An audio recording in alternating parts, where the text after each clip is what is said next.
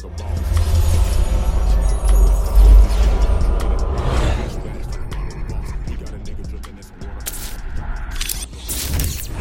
we gon' have fun. We be on fire, we be lit. It's a unique hustle, big shit. Big shit, big shit, big shit. It's a unique hustle, nigga, big shit. Big shit, big shit, big shit. Name another podcast like this.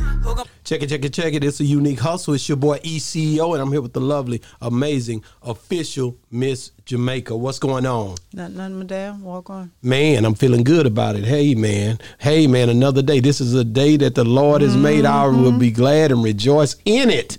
Check it, man. Hey, man, check it, man. We got a special guest in here today, y'all. This guy right here, man, if you understand what going through something is today, you're going to be very, very blessed, man. This guy he's triumphant over so many different things. He's been so triumphant. He's been going through these things, and God been lifting him up from strength to strength, as I say it, man. My guy, Mr. Daryl Davis, is in the building. What's going on, my brother? Hey, what's going on, ECO? Man, Boss Talk 101, what a boss is talk. How you doing, Mr. Jamaica? Hey, man. Blessed. It's just a good thing, to get you on Boss Talk 101. When I seen your story, when I heard about your story, when I started to look at the man, you know what I mean, that the guy that really is what I been through so much, but still yet he stands. Still he stands. Still he stands. I only stand by God's amazing grace. Hey, man. So Daryl, man, Mr. Daryl Davis in the building. What you got for him? I know already where you going with it. I know, because you have such an awesome testimony. So it's like, I want to know about you as a child before you got into all that trouble, before everything. I want to know how you were raised, who you were raised with. I want to know everything. I come from a two-parent household. I had a mother and a father, a brother and a sister. My father was the second black engineer for the Cotton Belt Railroad. Out of Tyler, Texas. Okay. My mother worked in the school district and the medical field. So, so-called an awesome household, but were they active in your life? Very much so. I lived with them. They was together. Because, you have some kids, some parents who great jobs, have kids, and are not active, and you're in the same household. So that's the reason why I asked that. We was very much in Little League sports. Okay. Very much in church. Were you the middle child or youngest, oldest? Where did you fall? The middle. I'm the middle. Okay. I have an older sister. Okay. And my brother is younger. Okay. Wow. And so growing up, I mean, you was the troublemaker, or was you the good kid? Let's be honest about it. I'm always be 100, right?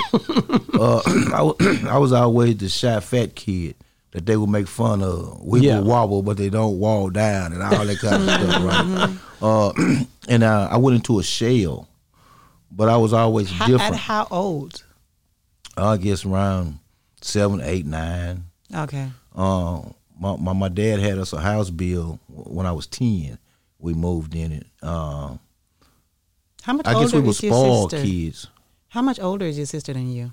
Maybe about 12 years. Oh, way older. Way older. Because when you were talking about, how you were being teased and trouble at school and stuff like that, I think about, if you had an older sister who was like a year or two, then she'd be trying to defend you and stuff like that because she'd be in the same school. It wasn't that I was fighting in school or nothing like that. They were just teasing. Yeah, bullying, like so to speak. The biggest lie I ever heard in my life was sticks and stones may break my bones, but name would never hurt me. Yeah. Right? You might break an arm or get a black eye, and you might not even remember that, right? But someone done said something to us once upon a time in our life that it might still bother us up in our adulthood, right?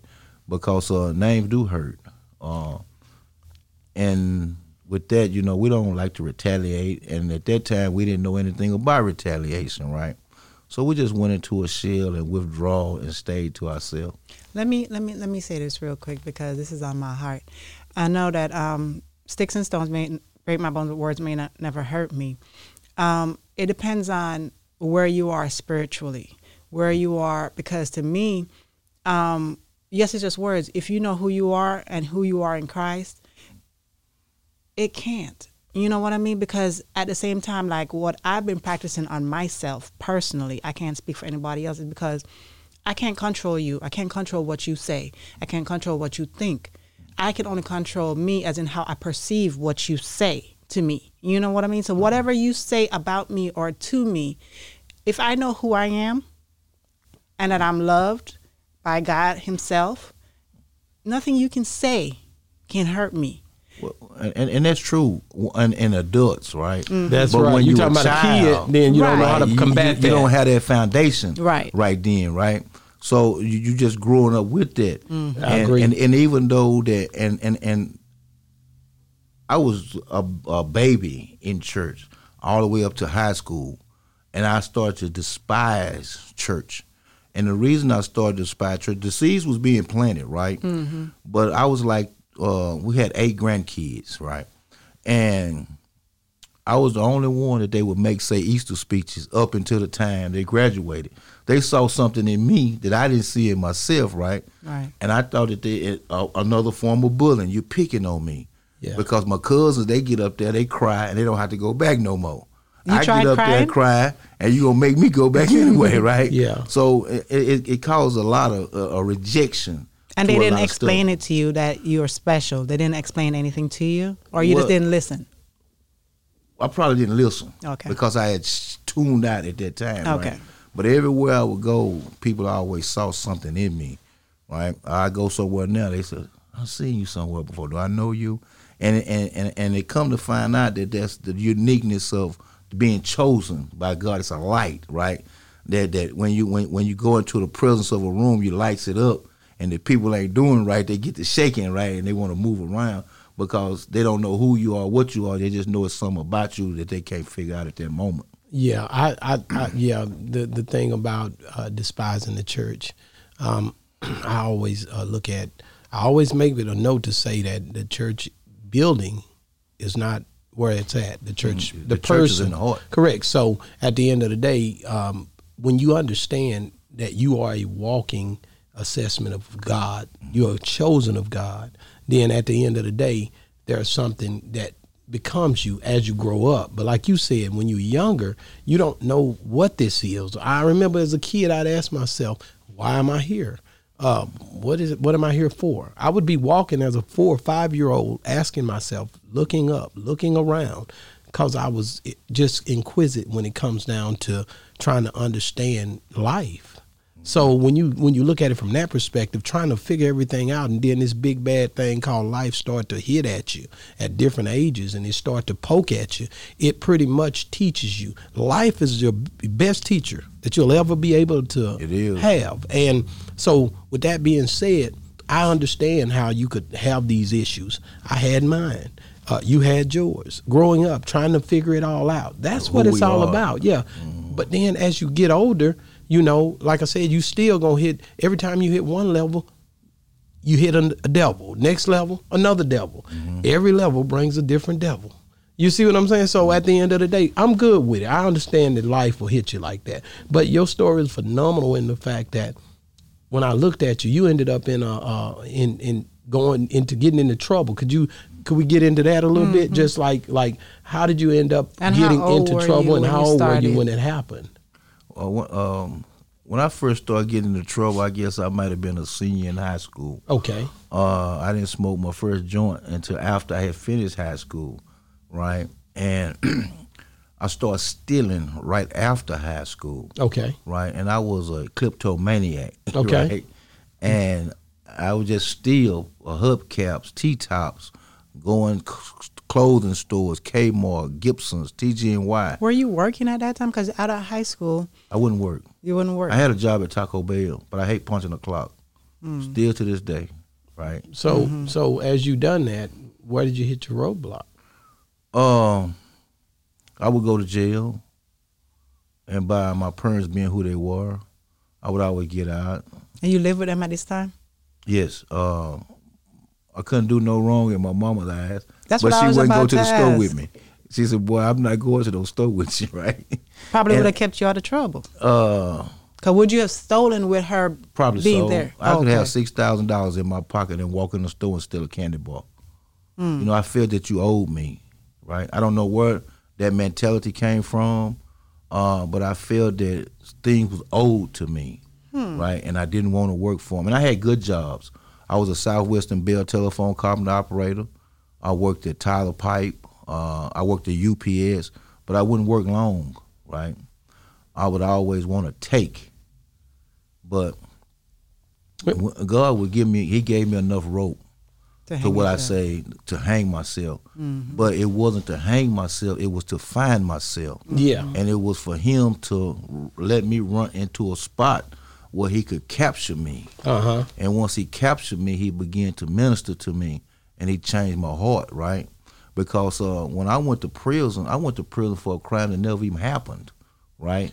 And I had two police officers to tell the jury that. Was that the first time you went to prison? Yes. Yeah, so that's what I was. Because the other time, stealing, I only went to jail. And exactly. Stuff like that. That's just a county or just going in and out, coming back out. What? Okay, break that down to me, because you say that the officers said that you didn't even do it. I had two HPD officers, Houston police officers, that testified that the crime never happened. What was the crime? Aggravated assault with a deadly weapon. And it was in Houston? It was in Houston. I was accused of brutally beating someone 32 to 38 times with a full 40-ounce bottle of beer and my fist.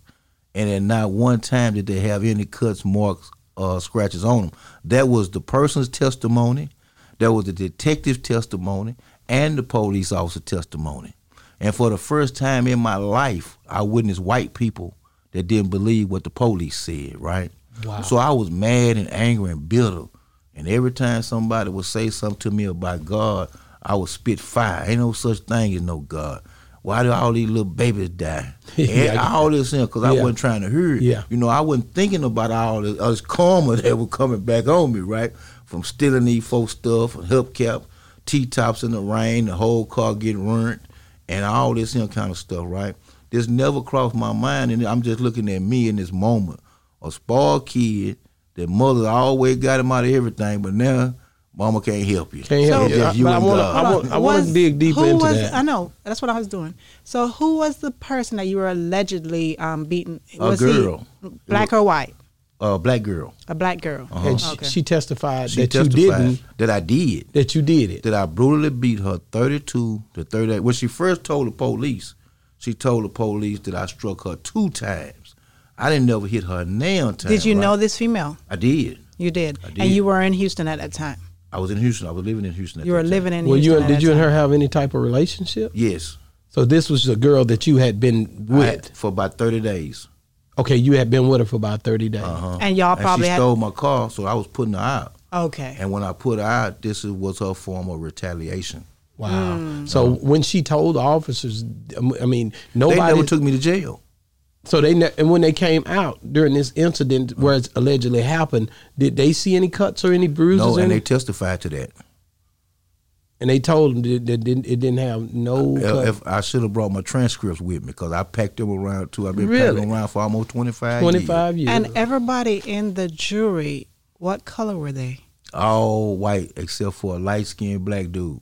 Now, they wanted to give me a life sentence, an aggravated life sentence. If they had her, I'd still been in there because I had to do 30 years to come up for parole, right?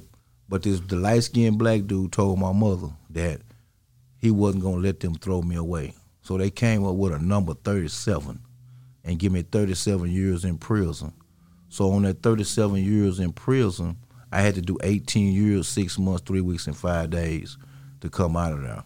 Wow. And what year did you go in? 1996. You went in 96 and you came out in? 2015. 2015. And you know, they accumulate that to a boy meets girl. Yeah. They get married, have a baby. Yeah. The baby go through preschool, elementary, junior high, and graduate by the time I come up out of there. Wow. Right? And that's crazy for them to give you that amount of time. Is that the first aggravated assault or assault of any type that you had dealt with? Yes. But you've been in jail for theft. But, okay, correct me if I'm wrong, because I don't really know. But when you're a black man and you have anything on your record, it could be theft, it could be anything, even if it does not, is not even similar to what they're sending you, they look at that, right? Mm-hmm. They look at you as a troubled child for that. Well, I think the system is set up to destroy all black males. And now they done put the females in it as well. right? If you're a black male out here and you succeeding, you're doing very well. In this white man's world, I call it the United States of white America, right? I'm big in politics now. I lobby bills for myself. I lobby for different senators and different representatives around the state, right? And so I am very active in school boards, meetings, commissioners court, city council, and it blows me away how black Americans don't participate in these things. I was at an event the other night, and it was like a town hall meeting for candidates, a candidates forum, right? And they want to build a $300 million jail. And you got black pastors that's supposed to be Democrats that's running for these positions, that's standing with the white people on building these jails. You want to spend $300 million to build a jail, why not put that in a human being and make him a better being, right? Instead of locking them up. But see, they always need people to bear their burdens, right? And when I was coming up, I didn't want to learn nothing. I was the dumbest kid in school, probably. I made F minuses before, right? Because I was so far withdrawn in my shell that I wouldn't come out. When I go to dances and stuff, I used to stand on the wall. They used to call me a wallflower, right? I didn't want to interact with anyone. Wow. I want to ask you, I want to go back, and I definitely understand where you're coming from. But I want to go back into the fact of when you went into the system. Mentally, how did it do you to be going into a system and getting the amount of time you got, and then knowing that you didn't really do what was being, your character being assassinated like that? When you went into incarceration, what unit did you hit first? My first unit I hit was a unit in Beeville called Gaza East. Gaza. That's Hispanics, right? Nothing but Hispanics. Correct. So when you hit Gaza unit and you went in there, where was your mind state? Man, I used to cry every day. How old were you at this time when this happened? I was 33. 33. And you cried every day. Every day I was mad. Because you knew that you was innocent. And you would tell people, man, I'm down here for nothing. That, right? I know, because they say everybody say that. They say everybody say that. So and then I was, my mom was in Tyler. I was living in Houston. But being down there in Gaza was that was super far away from everybody, right?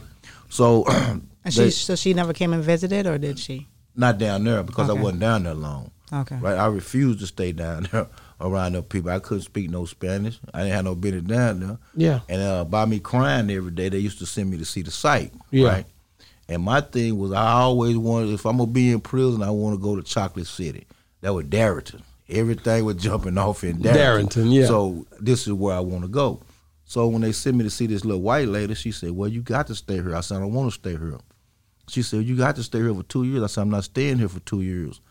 And every time I would look at her, she would look down. And I would catch up. When I looked down, she would be looking at me. So I hit that desk. Bam! She said, you're right, you can't stay here. So she put me a transfer, and I was gone with that point. So I was on the next thing smoking out of there, man. You use your mind, because when I think about men in prison, and you say you were crying every day, I always thought that you can't. You have to put on this tough shell when you're in prison. You can't act like you crying or nothing like that, because I'm gonna share something with you about that, and I understand where you're coming from, but I never was tried in my early stage of prison. I can honestly say that I hold the big three, right?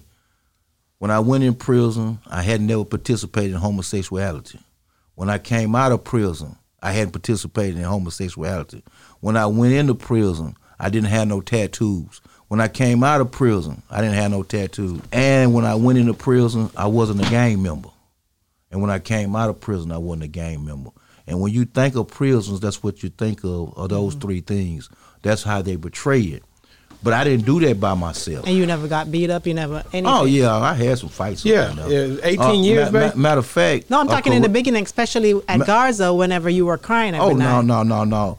I wasn't there that long, about 2 or 3 days. I just told that won't put me on that bus and got me out of there. But to answer your question, I had a correction officer to pay inmates $3,000 to kill me. Yeah. Behind 2 ice cream sandwiches and 2 soda water that I didn't know anything about, right? So That's why I despise gang members. All of them. Mandingo, Warrior, Disciple, Bluefoot, Crip Blood, all of them. I hate them. God had you protected. Man, God had me protected. So you had to fight those guys. They would let them in the cell on you and all kinds of stuff. Man, they turned 3 of them loose on me, right? Because the thing was not to even touch me. See, I didn't know that the other gangs couldn't touch me, right? Because I was a neutron. What's that? That means that I don't belong to nothing. Okay. So you have to go get permission to touch a black. And then they shipped me from. And they get permission from where? From the other gang members. To touch you because, okay. Right? So you had one gang that took the money, but they were going to tell the administration that I had a hit on me, thinking that the administration was going to bring me out of population. Their intent wasn't never to do anything with me, is what they said in the federal court, right? I'm one of the very few inmates that come through the state of Texas that successfully filed 2 lawsuits, right? Both of them in the Eastern District. One of them was in the Eastern District of Lufkin Division, and the other one was in the Eastern District of Tyler Division, right? So they said they were going to jack the officer. But by the administration saying I was a black dude, they never did pull me out of population. Mm-hmm. But I'm having this man's money now. They got to do something.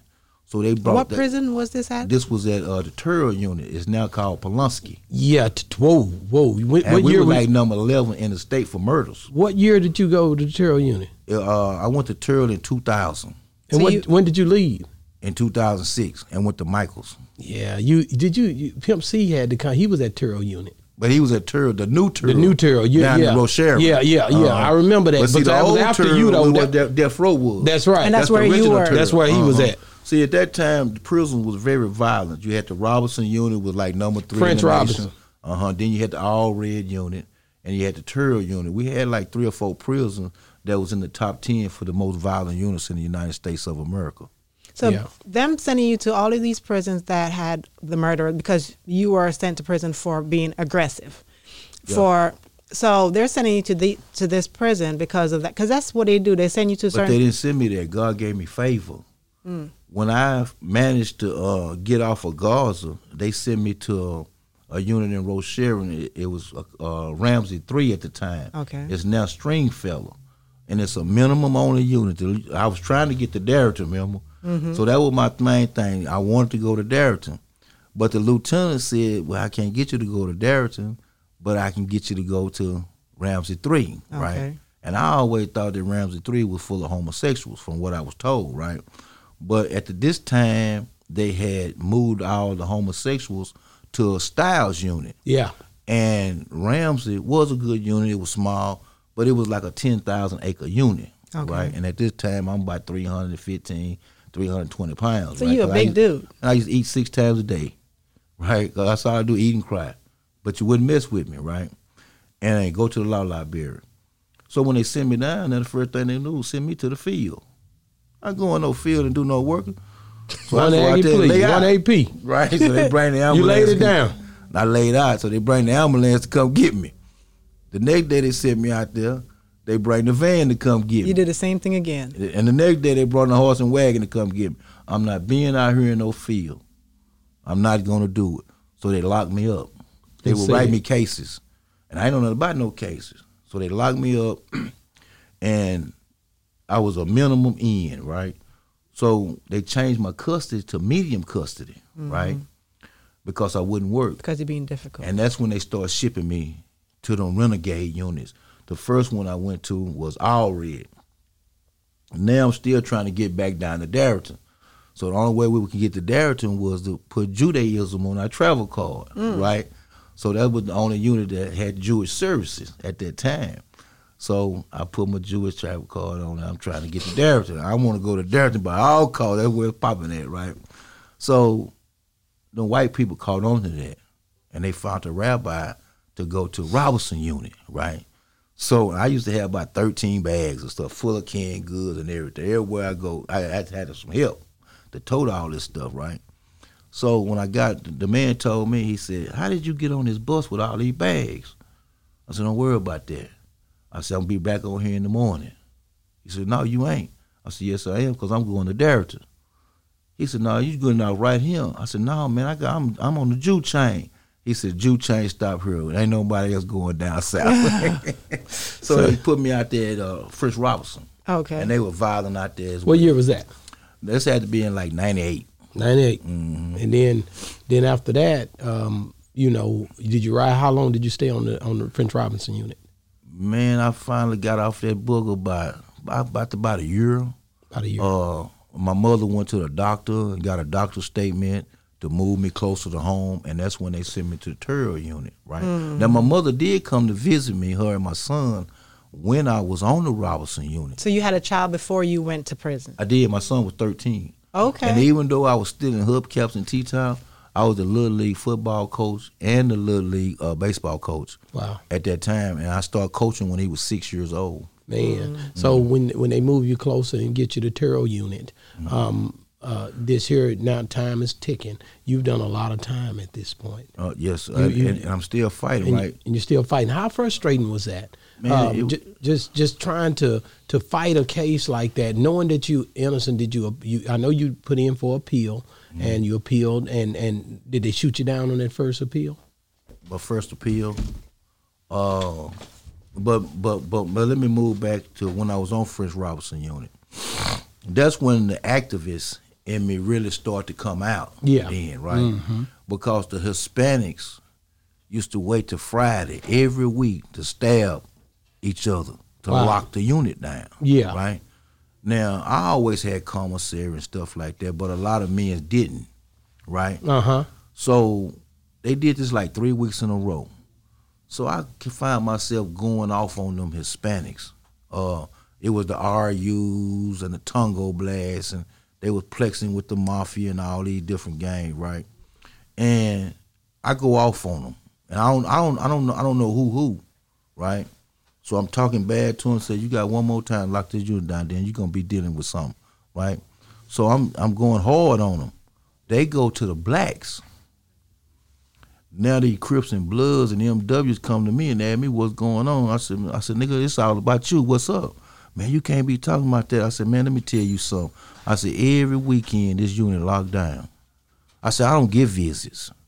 I said, people come from Houston, San Antonio, Austin, Dallas, Fort Worth, and when they come up here, and we didn't have telephones at that time. I said, your wives, your mamas, and sisters, y'all, they can't visit you because we locked down. They turn them around. And one of them spoke up, said, yeah, my wife brought my son up here to see me, and we couldn't do it. So now the light began to go off in their head, right, up to what I was doing. So they go back and tell them, man, he right what he's saying. Y'all need to give us notice so we can at least write home and tell our people not to come. Well, you're a gang member. You should have been doing this all by yourself, right? I shouldn't have to engineer you to do this here. So that's when the politics really started to come out in me. And the activism was standing up for my people. Yeah, so that's a good thing that you seen the light at that point, right? So, what I wanted to ask you though, okay, when you were at a Terrell unit and you said that they had paid to beat you up or get you killed and stuff like that. How did you find out about that? You never did say. Well, the first when they was intending to jack the officer for the money. Right. That's why the gang members ain't number snitches. Right, they go to the administration, tell the administration I got a hit on me. See, they have what they call safe prison, right? But they don't use it for black people. Like if I'd have been a white boy, they'd have pulled me out of population and asked questions. But they didn't even let me know that I had a hit on me. So one Saturday, I was off from work, and I'm sitting on the pod waiting for counter clear so I can go get me a haircut. And I see these three dudes come on the pod, but I don't know that they gang members. I don't know who, right? I don't know nothing about them. So when I went up the stairs to hit on the window to let the barber know when count clear come out, one of them steal me, right? And when I turned around, I picked him up and threw him on the other one. And I got the best of them. It was three of them, right? And they said, man, I ain't no Major had it like that. So I whooped 3 gang members. So that night they had a meeting. I don't know what's going on still at this point. I don't know why they clicked on me or nothing, right? Now, all the gangs, the Mexican gang, the white gang, the black gang, they got a meeting on the yard, and the meeting is about me. And they sent the coward MW, the Mandingo warrior, to carry out this mess, right? So now these other gangs want to do them because they said y'all let a neutron make y'all look bad. They said y'all weak. So 3 days later they come back and hit me again, and that's when it got real bloody. That time they really kind of got the best of me. What happened? What kind of damages did you get? Well, I just got hit in the head with a weight. Okay. At that time, right? Now the administration want to lock me up. I still don't know. To keep you safe, really? Yeah, at that point. Right. But why you didn't do it when they first came out? And I'm glad they didn't, because that would have made me look like I was a rat. Yeah. Right. Right? So God know how he fix things, right? And I was able to overcome. So when they locked us up in the game member kept calling me down there, Major. So I don't ever answer. Major, you go down there? So they sent a kite down there, man. Please answer me, man. We wrong. What's a kite? This is a note. They sent a note saying that how they were wrong. We want to talk to you. They want to try to fix it. So I'm still mad, nigga. Why'd you put your hands on me for anyway? I'm not trying to hear nothing you talk about, right? Because you put your hands on me, and that's a problem. So it went on and said, man, that's the administration fault. Nah, nigga, that's your fault. You did that. But we went to the administration. They supposed to be taking you out of population. But you put your hands on me. I deal with them later, right? So they said, man, if you file a lawsuit, we're going to tell everything that went on. And they did. Wow. So you basically filed a lawsuit And on I won a judgment. On the officer. On the officer. How did that make you feel? Accomplished inside? Not really, because I ain't got my freedom yet. Yeah, but you had the sense of I made something happen. Yeah, I changed the system because I'm gonna tell what people don't know. I didn't know people can do that while they're in prison, like file lawsuits Yeah, against. you can file writs and all kinds of stuff. I'm gonna tell you something. Black people love Bill Clinton. Bill Clinton a piece of shit. You hear me?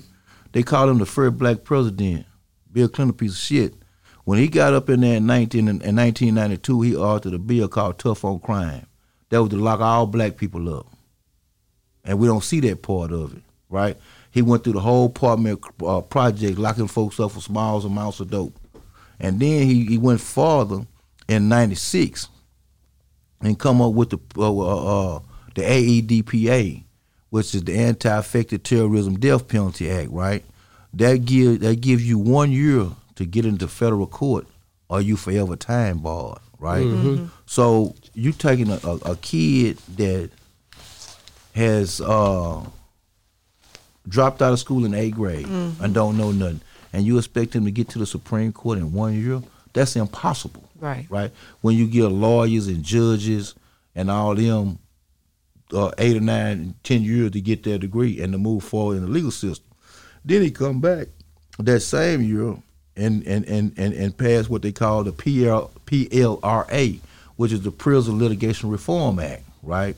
Meaning that you cannot sue a prison or institution for mental and emotional damage. Well, that's all incarceration is, right? Exactly. So he done us more harm than any president in the history of this country.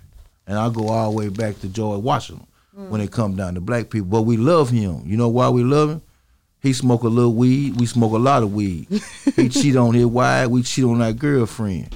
He like blue. We like rap, right? So we figure he was one of us. And all the time you putting his foot on our neck. And that's the way Democrats are now. You see what they just did the other day, don't you? And they talking about Martin Luther King. Nobody killing about no Martin Luther King. Not even black folks or white folk, right? In 30 years, they're going to have Martin Luther King painted as a white man. Wow. So getting back to you, because I want to walk up to the point of how you came to the end of your course being locked up in prison.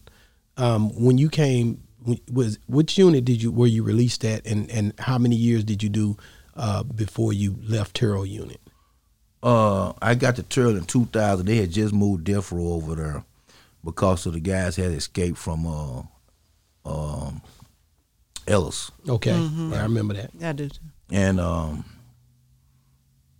after the contract hit was placed on me, they moved me to the Michael unit. Okay. Right.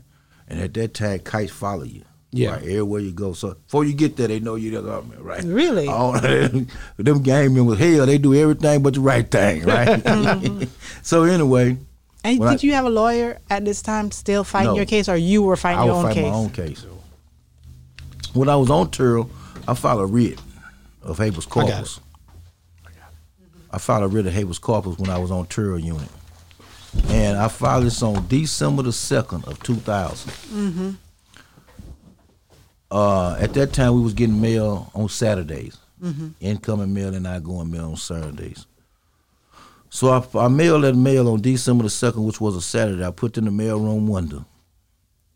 Prayed on it, me and my legal partner. Right. And I sent it out. It left the unit on the 4th, that Monday.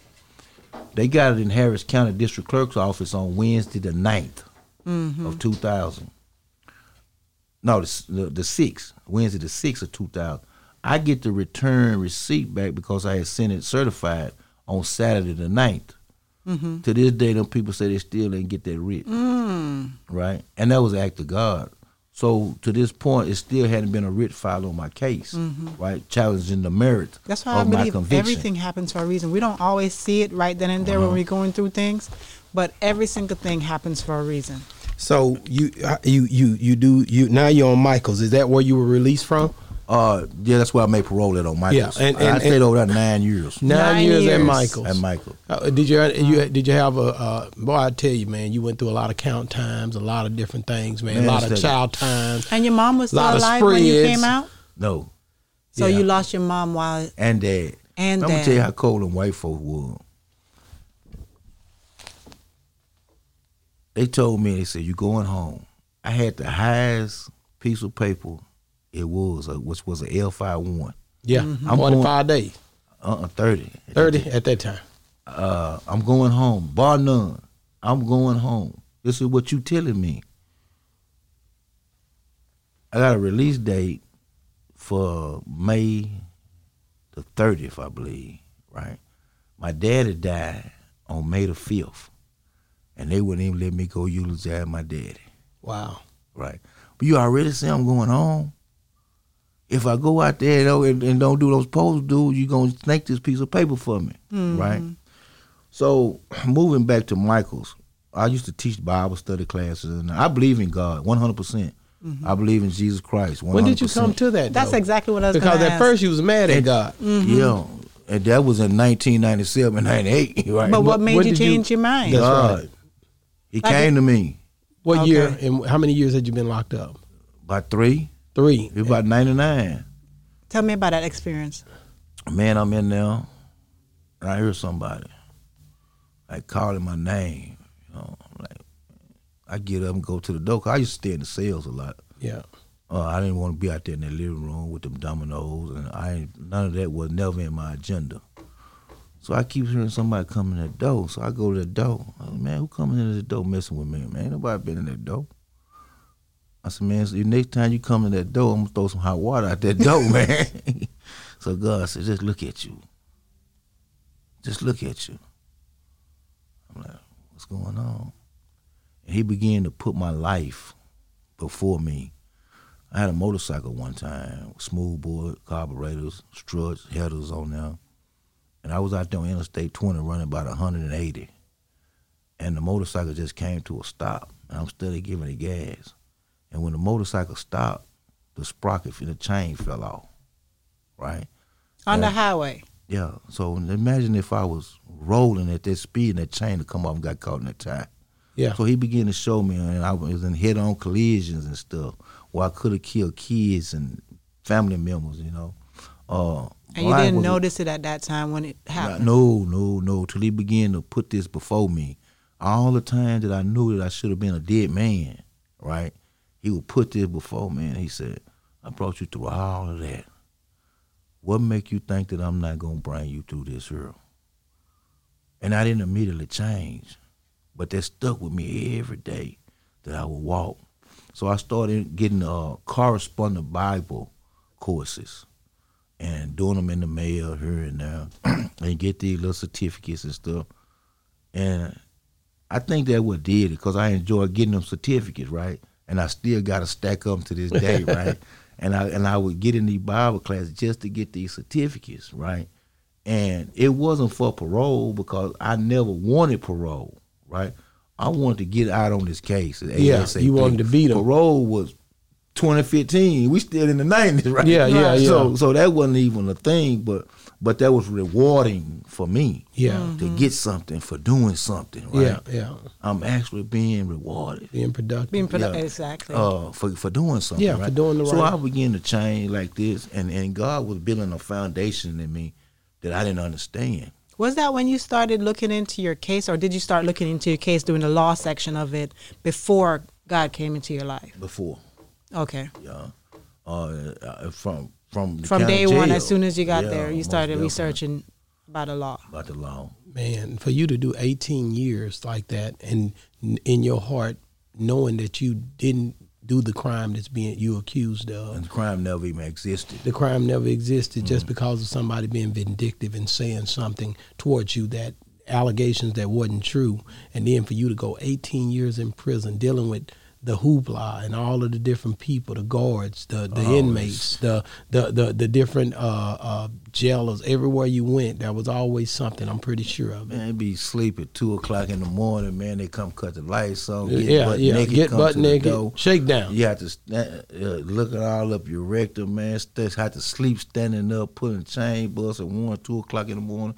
Oh man, it's utterly ridiculous what's going on in that place. Yeah. I witnessed dude get their throat cuts with Jack Mac tops, blood skeeting all on you.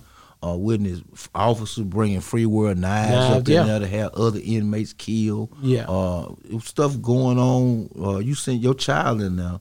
You paying your tax dollar for your child to be protected, and you got the people that you paying money to killing your kids. Man, that's crazy. Yeah. Right here in the state of Texas. Because it's politics, everything. And then you got these girls down there. They gonna get with these dudes. These girls got kids and stuff. Now they going to jail for messing with these dudes. These dudes gonna tell on them as soon as they first chance they get. Right, they walk them off and lock them up. I seen all that. Wow. I had a woman like me in there one time, right?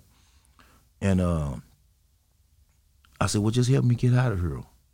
Then we can beat it." Cause she had a little daughter. You know what the woman told me? What? She said I was crazy. I said, I'm crazy. You putting your job and your daughter's welfare on the line, but I'm crazy. Yeah. I'm not going to get caught up with you and go to SIG. I went to medium custody for 6 months for not working. Mm-hmm. I never went to closed custody. I never went to SIG. I did all my time on minimum custody, but except 6 months for not working down there for them white folks on Ramsey 3. Right? That's a blessing. Do you feel that men prisons should have female guards? I do. Why? Men are beasts. They laying up with each other in there. It's ridiculous. They got titties and everything, right? And I was just blessed and covered by the blood of Jesus to not to participate or want any of that stuff. My main focus was to get out of prison as fast as I could. To get out of prison to be with my mama. But I honestly believe had my mama not died, that I'd still be in prison. Wow. I believe wherever my mama went, she petitioned for my release. How many years were you in there when she passed away? She passed in 14.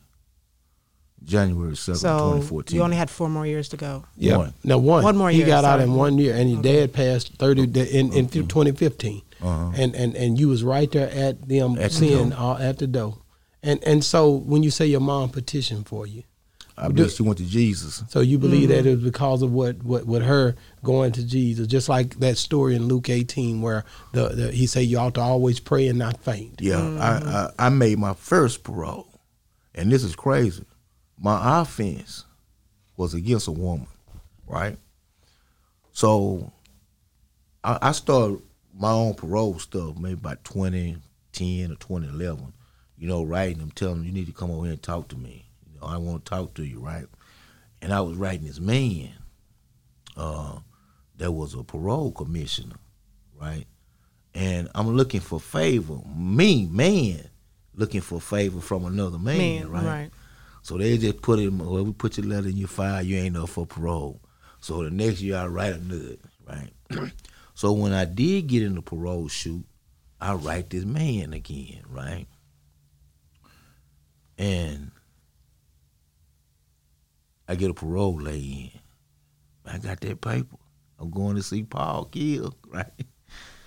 When I go to parole, I don't see no Paul Kill. I see his boss, and she a woman.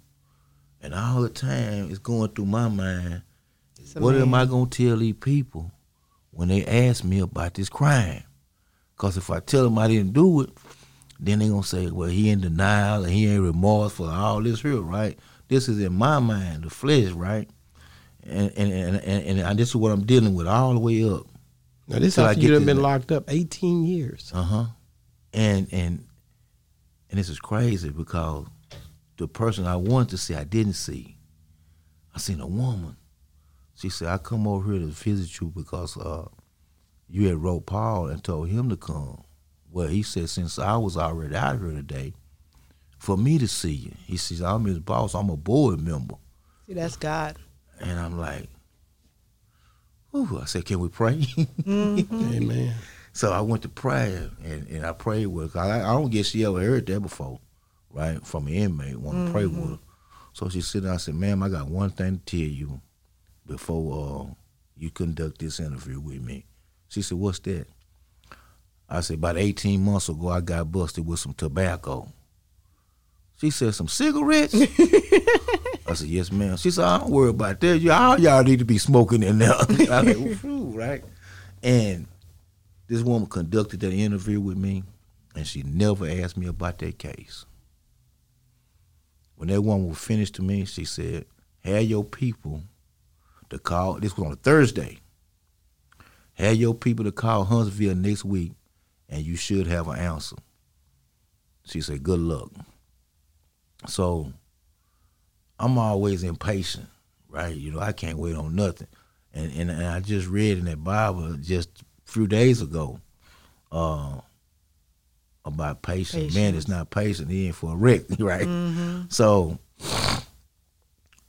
that Friday morning I got up and I had some homeboys that worked over in the schoolhouse. So I said, man, look out, Beaumont. He said, yeah. I said, man, check that computer and see if I got an answer. You know, it ain't been 24 hours yet because I seen that woman about 3-something that Thursday, right? And he said, man, you know you ain't got no answer. Didn't you just see them folk yesterday? I said, yeah, Beaumont, go on check it for me. So he said, all right. So I went on back to my pod, and at lunchtime I came back. I said, Beaumont, what did he say? He said, man, I ain't checked it yet. He said, but I'm going to check it for you. So after lunch, I had a lay-in to go to the chapel. So I done forgot about it now. So I'm waiting on the child hall to open up. So I'm on the other side of the unit, and I see Beaumont walking on that sidewalk. I said, man, I was supposed to be going to holler at Beaumont. So when I went through the gate, he said, man, I've been out here looking for you for 30 minutes. I said, what's up? He said, man, they gonna let you go. He said, you got an F-I-1. I said, what? I said, don't play with me, Beaumont. So when he told me that. Did you just cry? Oh, man, I'm about to cry now. But when he told me that, man, I said, thank you, man. You ain't playing with me, is you? He said, no, man, they gonna let you go. So it's like that. We've been trained not to believe what black people say, right? So I said, man, let me go to this chaplain office. So I went around to the chaplain. I said, chaplain, can you check the computer and see if them people gonna let me go home? He said, you know they ain't gonna never let you go home. I said, that ain't what I asked you. Just check that computer. So he got on the computer, he checked. He looked at me, he looked back. He said, well, right here it said you got an F-I-1. Wow. I said, all right, thank you. And I went on up out of there, right? Man, boy, I tell you, man, and you, what was the scripture that you held on to that just kept you going? Man, Psalm 27:13. It kept you going. I would have lost hope unless I seen the goodness of the Lord in the land of the living. Wow. Right? And in 2006, when I was attacked by those gang members, God gave me that ministry, Continuing Faith in Christ Ministries, right? He birthed that in me. And for some reason it stayed with me. And when I got out in 2015, they tracked me from space, right? They had me in a program called SISP, Super Intense Supervision Program, where I had to have a leg monitor on and a phone on my hip. I couldn't go nowhere. If I let the phone here and go outside, I'm violated. I had to wear this thing for 13 months and 11 days, and that's a timely manner, right? I got off as fast as I possibly could without any violation or interruption. Some guys stay on that thing 6, 7, 8 years because if you do 6 to 8 months and you violate, you got to start all the way back over from the beginning until you complete your program, right? The program was 12 months, but it took them an additional month for all the paperwork to go through the proper channels. See, I know about a leg monitor, but I didn't know a leg monitor and a phone. Oh yeah. It's a game. It's a serious game going on, man. And so after you come home, I want to get to the education part because we definitely don't want to miss out on that. Mm-hmm. But to be after you get out to pursue your education, or did you pursue any while you was in there? Or this all happened on the outside? My education came from the outside. I wouldn't go to school in prison. I didn't want a prison education. I stayed in the chapel and the law library. I was educating myself in law and in theology, basically. So when you came home and you went to school, what was it that what made you? Explain to us the educational process of what you done when you came home. Well, when I came home and I got the leg monitor off, it was in 2016 when they took it off. 13 months after. I went to enroll in Texas College, which is a HBCU in my town, right? I had setbacks where I went back to jail for 10 months. Why? Again, they lied on me. My record was bad. When you lie on a person, parole don't care. They gonna come school, well, me anyway, school me up until they find out what's going on. But I was enrolled in school, right? That was the first stumbling block, right? I overcame that and got back in school, and it was a struggle. I went to jail again. This parole thing's giving you a tough time, man. I don't know how to live out here. Yeah, and that's something I wanted to talk. I wanted to talk about that because when you left, Tupac he just died. Tupac got killed. September and then 1996. And 1996, and then you come out in 2015 when they got all type of cell phones, all type of stuff going on, far as different type of cars. When you left in 1996, that Baby Lack was out. You know what I'm saying? The Baby Lack had just went down. Then in 2015, fashion is totally different. Fashion is different. Yeah. Everything is totally different. And you walk out of those. You got out at the Walls unit. At the Walls unit. Yeah, you come out at the Walls unit and you get that $150. Man, they probably gave me $100. $100. And you didn't have nowhere to go because then you had your mom passed and your away, dad your daddy passed away. No, what I tell you a while ago, Jesus will ride with me. Yeah. So where did you? I went home.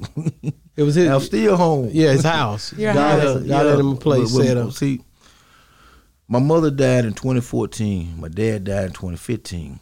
My son, when my mom died, my son took over the house. Okay. And he was, keeping it up while I was And how gone. old was he at that time when your mom died?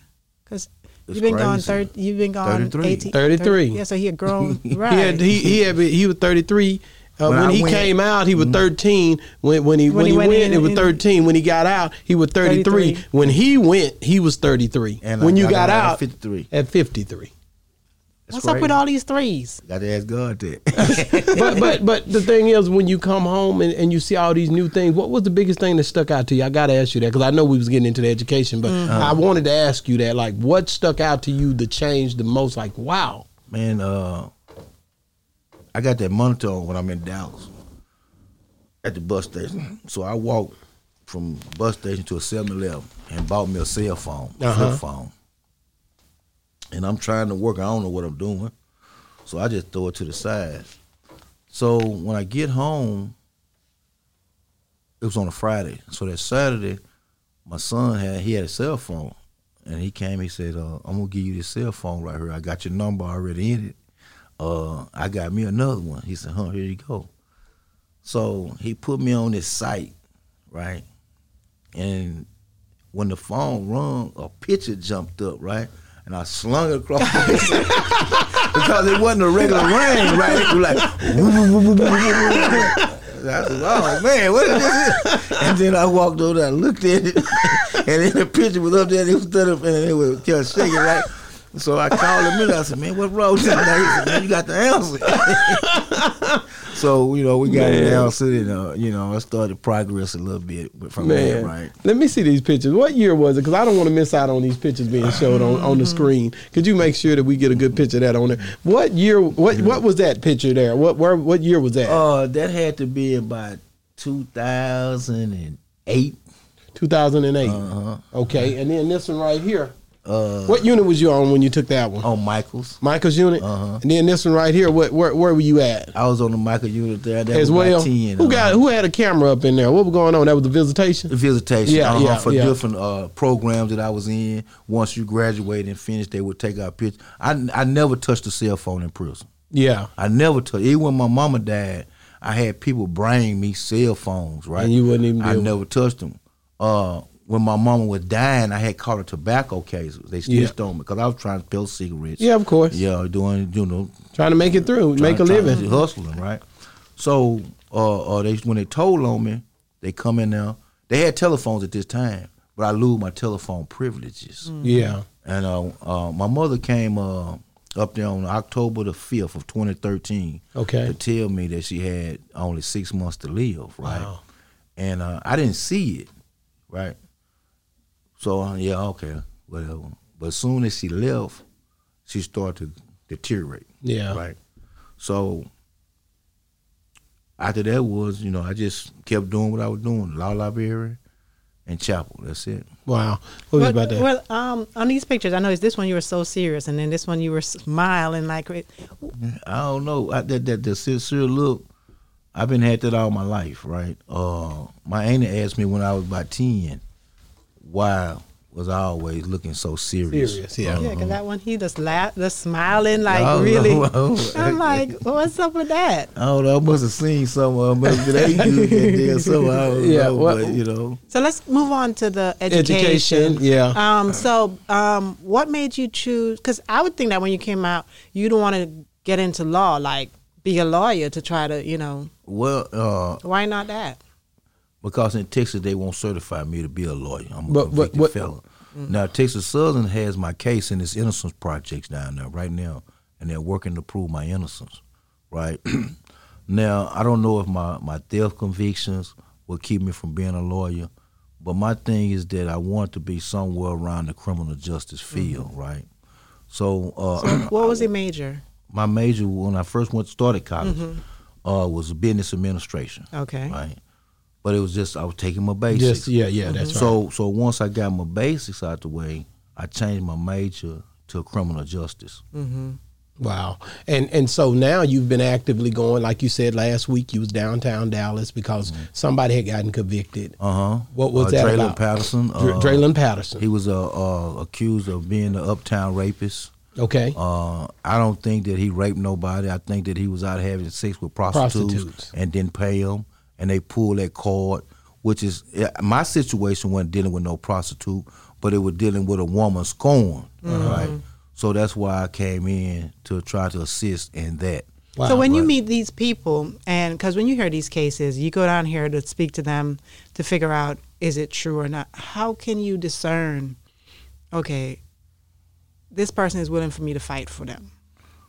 Well, I'm like this right here. I don't care what a person did. I don't care if you're guilty or innocent. Only thing I care about is your constitutional rights being protected. Okay. Right? Because white folk guilty all the time. They've been guilty, right? But did they violate your constitutional rights in the process? Okay. And 9 times out of 10, they did. Wow. I got you. And because, and I love the way you break that down in a way, and the reason I say that, really is, what happened with the white man, it happened. And we can't go back and change what happened with our history and what we went through. But you got to understand that if there's an opportunity, you know what I mean, and we can help, try to help our people that a lot of time are going through a lot of things mentally because of what our people been through. Our people been through a lot. Like you said, you talked about Bill Clinton. You talked about different things that you went through as a kid growing up. You didn't touch on racism a lot during your young childhood, but being in the country and dealing with the things that you've seen growing up, you understand what was going on. And I know your mom and your dad went through, and your mom's mom and your mom's dad and mom went through. We start looking back. You go back 100 years. You go back to 150 years, and you start to look at the lifestyle that they're having to deal with, and you start to see that this is what you came up under. You came through this to get to who you are now. Mm-hmm. These people are the ones that genetically inclined. It's in you to where you now react to things a certain way. I believe things are passed down genetically. Mm-hmm. So mentally, you still have things that you deal with that you don't understand.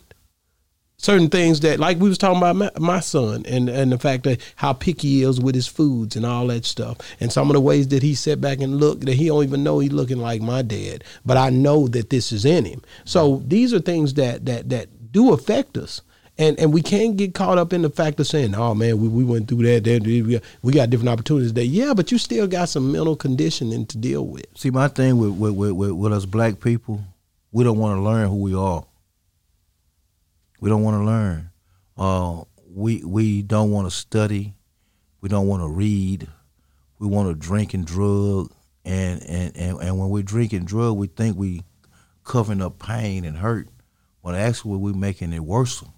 Right? Until you face your opposition, you can't never correct it. Until you face and find out what happened to your forefathers and your foremothers, then you don't know how to defend it, right? So we want to educate our people, especially our youth. You know, let them school names stay the same. Let Robert E. Lee stay up there. Let John Tyler stay up there. Because once you start turning that stuff down and changing the name of the school, which is probably what white America wants you to do, you forget about what Emmett Till and them went through, the Medgar Evers went through, the story about Birth of a Nation. What's his name? Birth of a Nat Nation. Turner. Yeah. We forget about that kind of stuff, right? Yeah. White people want us to. Black people don't know we were Republicans. We wasn't no freaking Democrats. The Democrats started the Ku Klux Klan. Right, and the police department. They were called slave catchers. They had a dog called nigger eaters. But now you with a party that can't even stand together. Not even on the city level, state level, or national level. Wow, man, that's Daryl Davis, man. Daryl Davis. So how long did it take you to get finished through school? Man, I see you looking good, man. 4 years. Yeah. You did that 4 years. Yeah, I got locked up 2 times. But you here, and you done it. Hey, let me see what you got here, man. So this is my social arts degree. You should be so proud of this. That's my social arts degree. Arts degree right here, man. You see it. So are you going back to school to get any other degrees? They want me to go get my master's. Yeah, that's what I was wondering. Get your master's and your doctorate. This is my wow. My You should be so degree in criminal justice. Man, here you go, baby. You show it to the camera because I mess up, man. At any rate, man. Whoa, man. This is nice, man. So Daryl Lynn Davis, that's me. man, Bachelor's of Science in Criminal Justice with all rights, privileges, honors appertaining thereto, given under the seal of the College of Tyler, Texas, on this 15th day of May, 2021. Man, you should be so proud. And I made the honor roll. And you made the honor roll, the dean's list, man. They beat me out of 0.2 points. I could have made the president list. Hey, man. So you know, I went from making F minus to being an honor roll student. Man, right. So anybody can do it, right? Anybody. If they put their heart to it. And put their heart to it. And they mind. And put God first, right? Man, God got to stay first. Wow. So how did you get them to start to fight for your case at that school? I didn't. They contacted me. I done got out of prison, and the University of Houston had my stuff. When I was in prison, that's all I did was write. Man, I wrote so much, I had a big ball come up on my finger. Right, man. Writing and litigating. When nobody answered me, they wasn't trying to hear me, but I never gave up. And that's why I'm so messed up with the NAACP. They don't help nobody, which is why I started Equality and Justice for All, DLD, right? We want to help people, not just black people, but people, human beings, because what I tell people when I speak is it's 4 things that a child have no control of. That's who their mother going to be, who their father going to be, what gender they going to wear, and what skin color they going to wear. God chooses that for us, right? And if we claim to be God-fearing people and God-loving people, we have to accept people for who they are, right? I agree. How easy it is to find out, because people say all the time, because I always say the internet is here for you to find out anything you want to know about the law, your rights, so forth. And you talk about people out here who are on drugs or drinking and so forth and not able to find this information out. But you have people who are regular working people who are so comfortable in their life who are not interested in to find out their rights until a police stop them and they start arguing, until they put into a certain situation, then they start to research. But what would you say to people in general that they need to know, and how easy is it to find out all of these rights? Because sometimes when you're looking on social media, or not even social media, the Google, you have to put in the right set of words to figure out the information. Man, what I figured out with Google, all you got to do is talk to it. It's going to tell you whatever you ask. Right? So yeah. I figure our people, we're unconscious people. We don't want to know. We want to know a bunch of bullshit that don't matter, right? Or like I was stating a while ago, we don't go to no meetings. We don't participate. We be the first to know where the party's at. What they gonna have at the club. DJ so-and-so got this going down. But you don't never post nothing about they got a school board meeting at 8 o'clock. They got a city council meeting at 9. They got a commissioner call. You don't see nothing on social media. Why not? It's on certain groups, but you have to be a part of those groups to be able to see it. Why not for regular people post it? They post everything else. Right? We had a school, I call it Northside High School right here, but it used to be called John Tyler. Yeah. They got a school, it used to be, I call it Southside High School, it used to be Tyler Lee, Robert E. Lee, right? They got $600 million worth of bonds to build 2 schools in that city, right? They only built 1 high school in that city. Where the rest of the money come? They gave the other one a facelift, right? The black school, Northside High School, you give it a facelift. Then beside that, you go 2.5 years and don't have no kitchen in the school, right? I went undercover and investigated that and broke it before the school board. You feeding our kids like inmates. You preparing their food from a closed down middle school and shipping it over there to them, and they don't even know what's going on. That's a problem. That's a big Did you get that resolved? Oh, most definitely.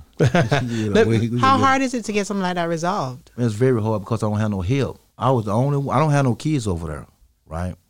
And how long did it take for you to get it resolved? Not long. Because once I put it out there, everybody began to want to know about it now. So they said, we're working on it. So when they finally did have a ribbon cutting ceremony, they had the kitchen in there.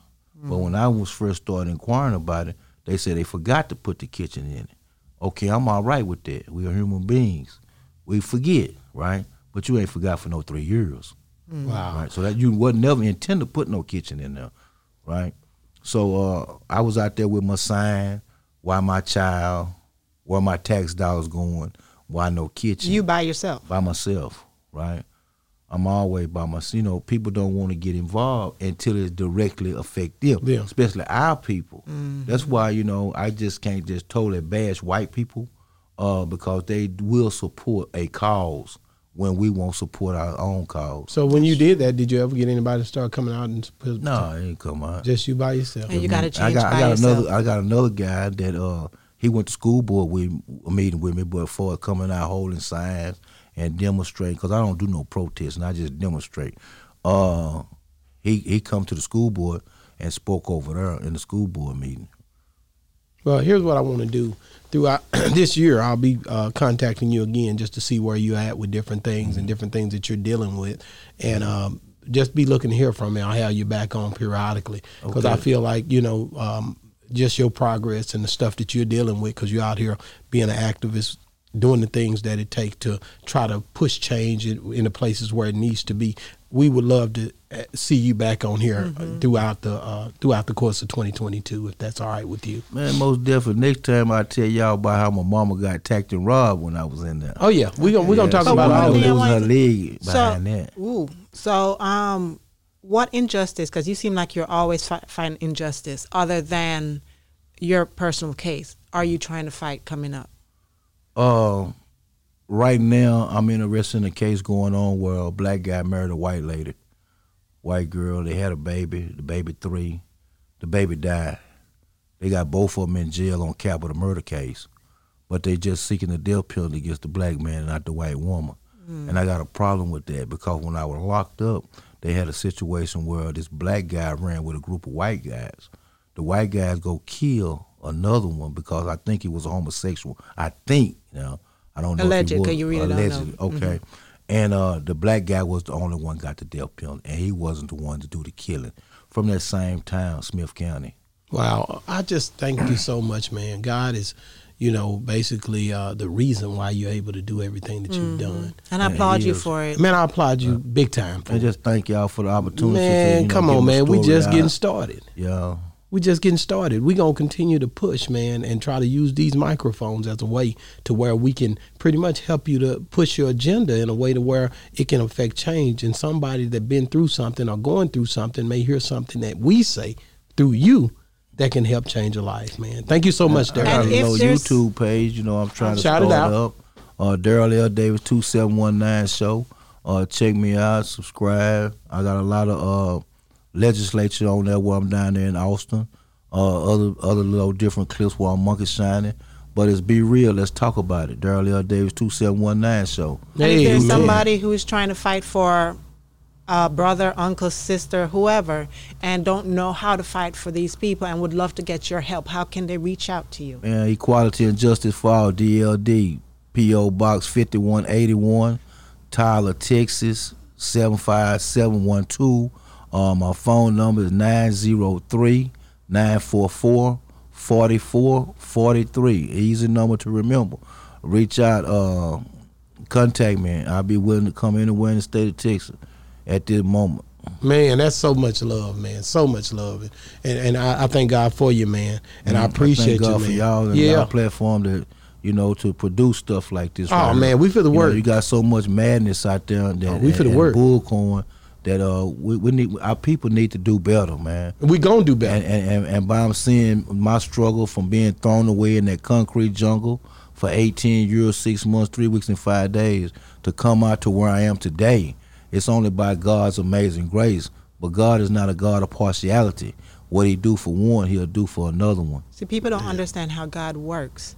People look at situations and feel like, I don't know, why is he doing this or why is he doing that, and not realize that God is preparing you for something greater down the line. And people tend to judge. They're not sitting down and being patient, because most human beings like us are not patient. Just like what you're saying earlier, you don't like to sit still. You like to know what's going on. And we have to realize God is not a right now God. He's an on time God. So we're in a microwave society, right? That's why we're suffering from this, what they call COVID, right? Mm-hmm. Because we want everything right now. And what my husband always says is that you have to meet people where they're at. You have to meet people where they're at. And that's the thing is, you can't judge people. You got to meet people where they're at. Man, right. Thank you so much for coming on the show, brother. Man, thank y'all for having me. We did it, man. It's been another great segment of Boss Talk 101. And we out.